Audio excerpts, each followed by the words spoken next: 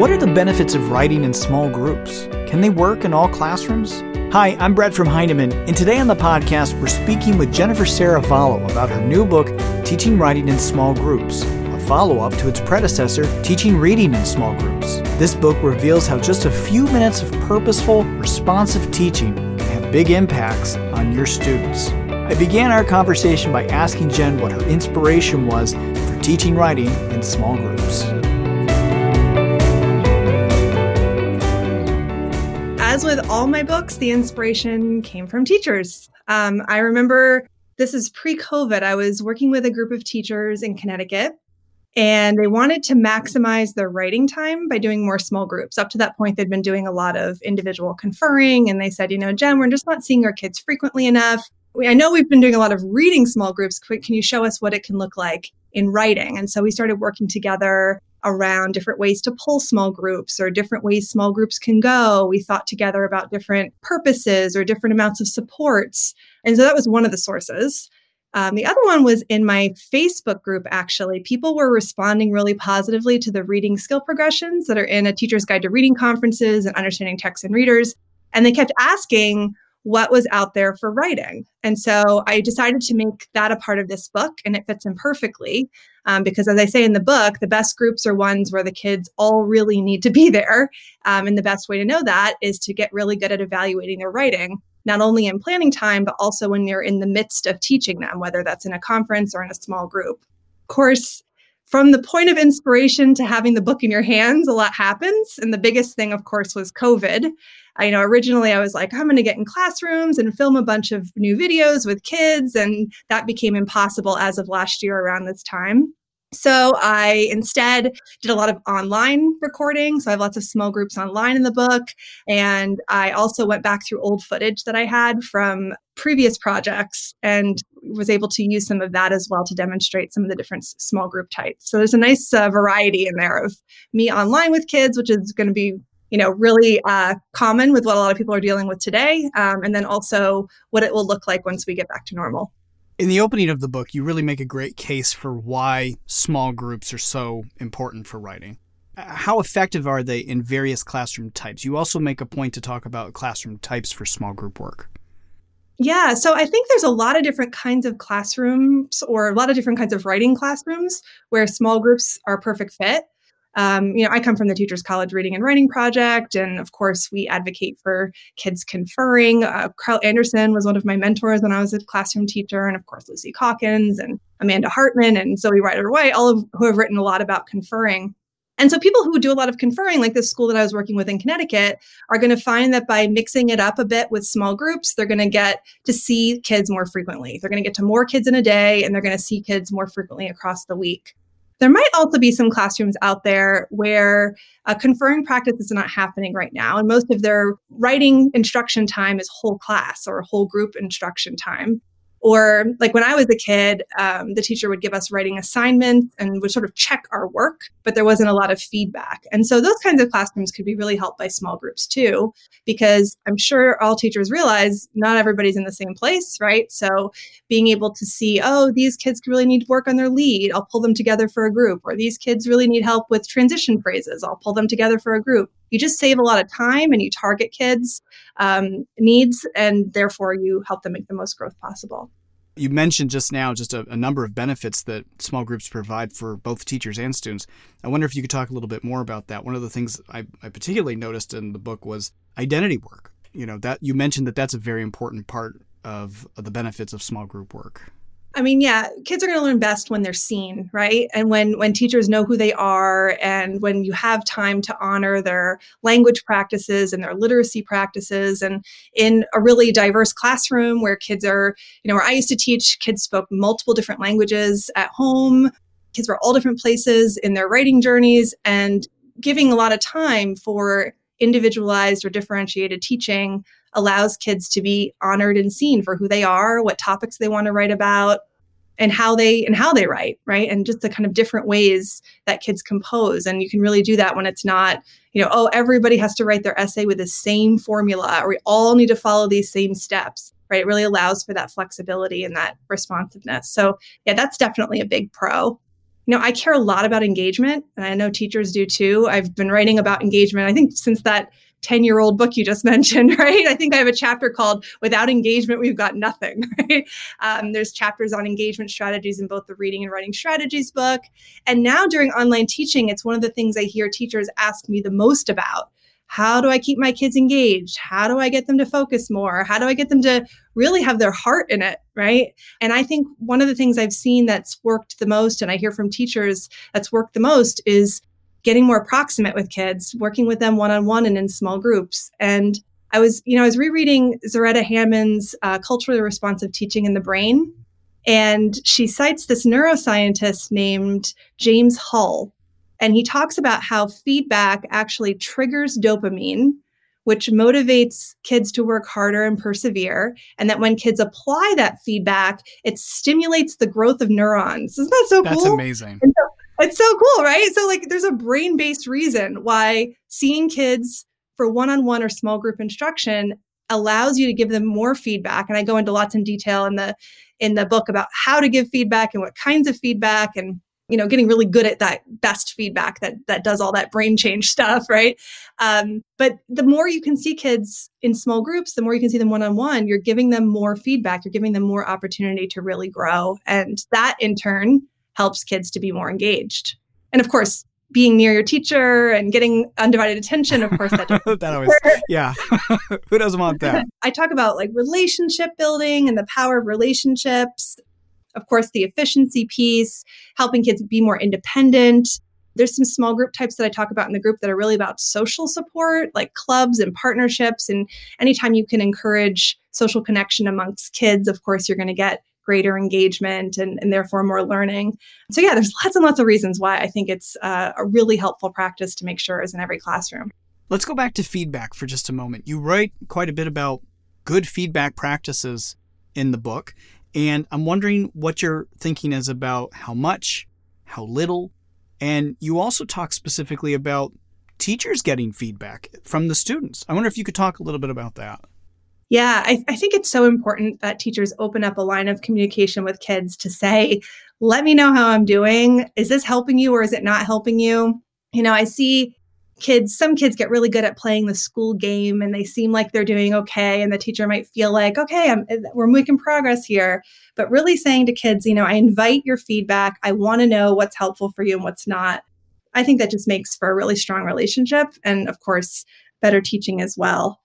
So yeah, there's a lot of qualities of effective feedback that I talk about in the beginning of the book, where I lay the foundations for good small group instruction. And I give these examples I give non-examples and examples. So it's instead of sounding like this, you might try making it sound like this. So, one of the things I talk about is the importance of feedback being actionable. So instead of saying just great job, or that would get a 3 on the rubric, instead giving feedback that really tells kids what to do, that offers them or reminds them of the strategy so they can really go back and try it. I talk about the importance of being brief. I know I can be too wordy sometimes, and I really think about this. The less I can say, the more the kids do. So I want to be as concise with my language as possible. Don't repeat myself a lot. So really try to be as brief as possible.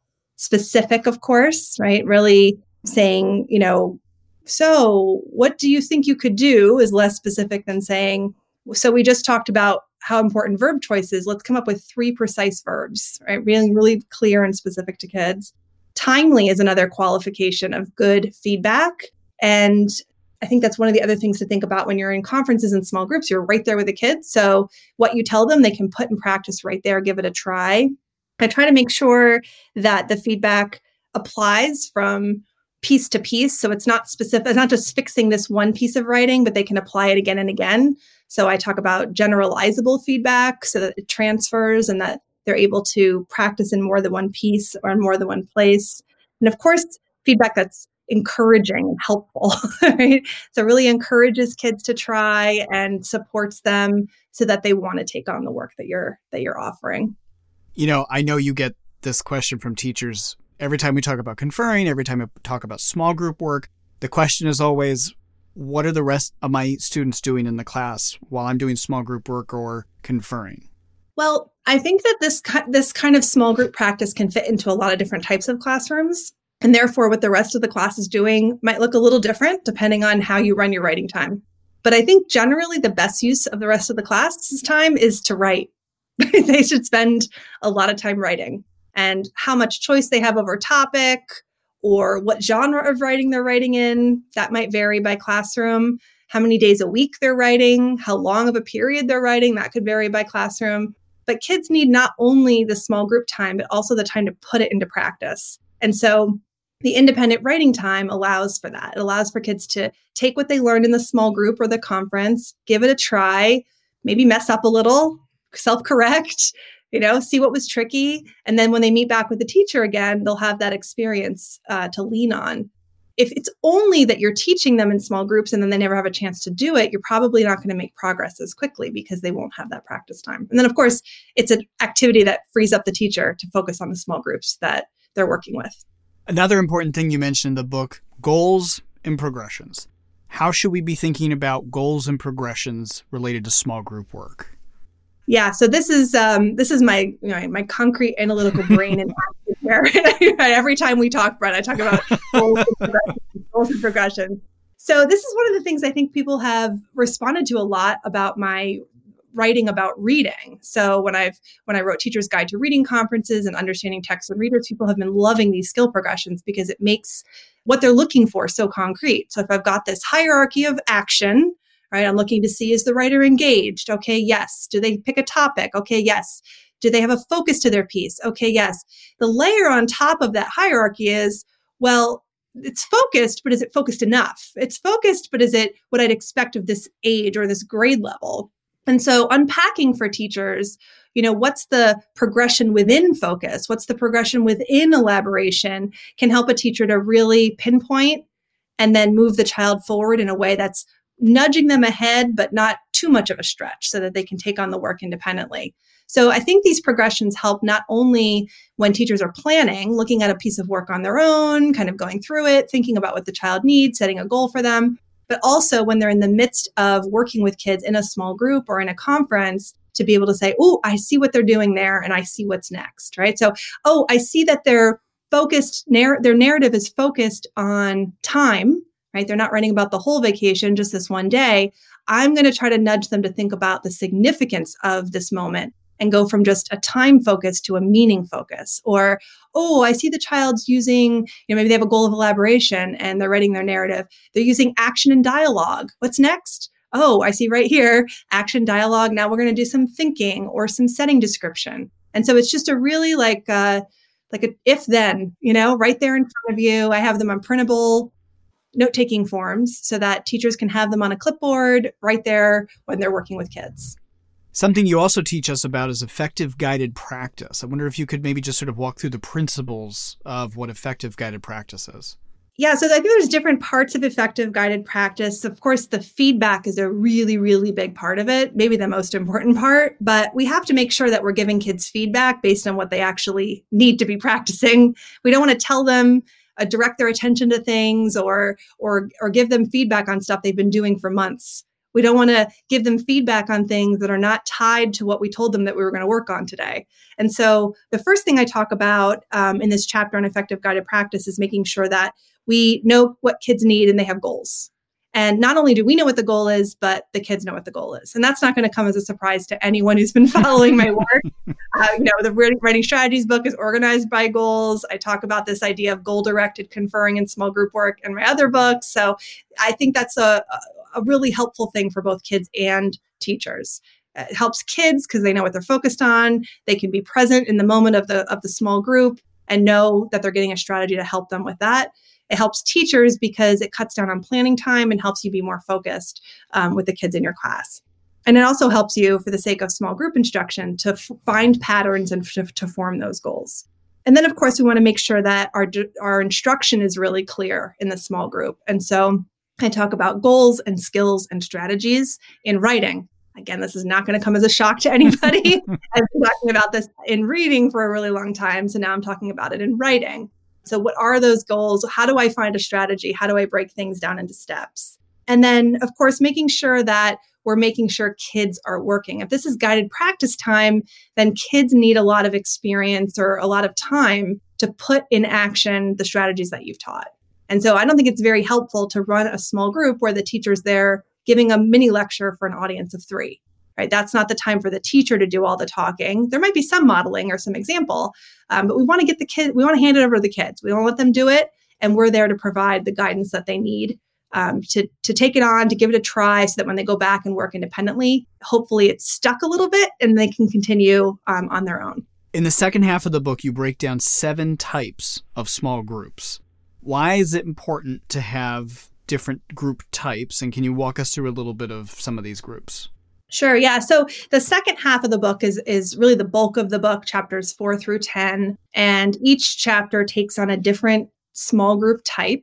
They all have slightly different structures. They all have slightly different purposes. I'm recommending them for slightly different grade levels.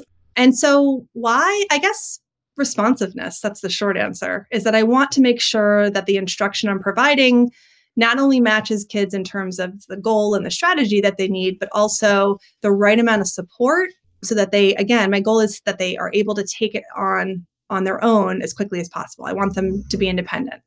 So I talk about small groups that people might be familiar with from my writing about reading instruction, like a strategy lesson, for example. So pulling kids together because they have the same need, giving them a clear strategy, letting them work independently as you move around and coach them individually as you would in a conference, and then you pull the group back together. So a strategy lesson, super versatile, works with really any grade level, any goal that you want to work on. But then I also talk about some that are more specific to other kinds of purposes. For example, interactive writing, which some teachers might do as a whole class structure in kindergarten or first grade, could be a really powerful small group structure because it allows you to target what specifically about language conventions are kids working on, or what specifically about spelling are kids working on right in that small group. And I always find when I'm doing interactive writing, it's sometimes hard to keep the whole class totally focused at the same time. And again, you have that benefit of added engagement. Or a group like a writing club, for example, is another kind of small group that I talk about in the book where kids might opt to work together. I start off the chapter with a story of this group of kids who wanted to write songs and record their songs. They formed this little club to create these songs together. And they had one of the kids was really good at like TikTok and making videos. And so that was her job. And another one was like the lyricist, another one put the music, right? So they formed this club together, and then the teacher can coach into that and help them with their writing in a structure where they're already really motivated to be working on this project. I love the TikTok writing club. I love that. As an old TikTok user, I got to learn from these students about how to up my TikTok game. So I want to join this writing club. I'm very excited about that. There you go. Well, for people who are familiar with the Writing Strategies book, how does this book expand upon what you've written there, and how does it sort of complement what's in the Writing Strategies book? So the Writing Strategies book offers 300 strategies. It's the content, it's the what you're teaching. And this book is really how. So they fit together nicely because once you're in this book, you can see the strategies coming to life. If you're watching one of the videos, you can see how it looks in action in a classroom. If you're reading one of the descriptions of a small group, you can hear about the way that it goes once kids struggle a little bit, or how to rebound, or how to give feedback with this particular strategy. So it's really that's sort of the complement. It's the what and it's the how. I do have call outs in the book if people have that other book so that they could go reference it and read more on that strategy. But if you don't have the book, you don't need it to be able to use this one to its full effect. And teachers are so tired right now, and they've got a lot that they're managing, a lot that they have on their plates. Some folks may not be quite in a place yet where they want to jump into a professional reading, but I think one of the things that's great about this book is it's very short, and much like the Writing Strategies book, packed with beautiful design. Can you talk a little bit about how accessible this book is for, when teachers are ready to jump into a professional read? It's super short. It's only 155 pages because I knew people are tired, right? So I tried to cut back any wordiness that was not essential. Only the essential stuff is here. I think people know me for making resources that are really friendly. And of course, my work with Suzanne, the designer, to make them just so enjoyable to read. It's super colorful. There's really purposeful repeated sections to make browsing or skimming easy.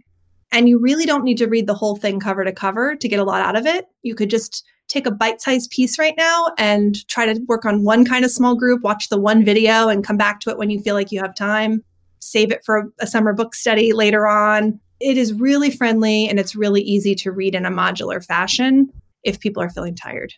I really tried to think about the book coming out now when people are in all different kinds of teaching situations. Some people are hybrid, some people are online, some people are in person. And there's lots of examples in the book that can be immediately applied to now and to even down to the fact that half the videos were filmed using Zoom, right? Online with kids, guiding them through writing, doing small groups in various ways.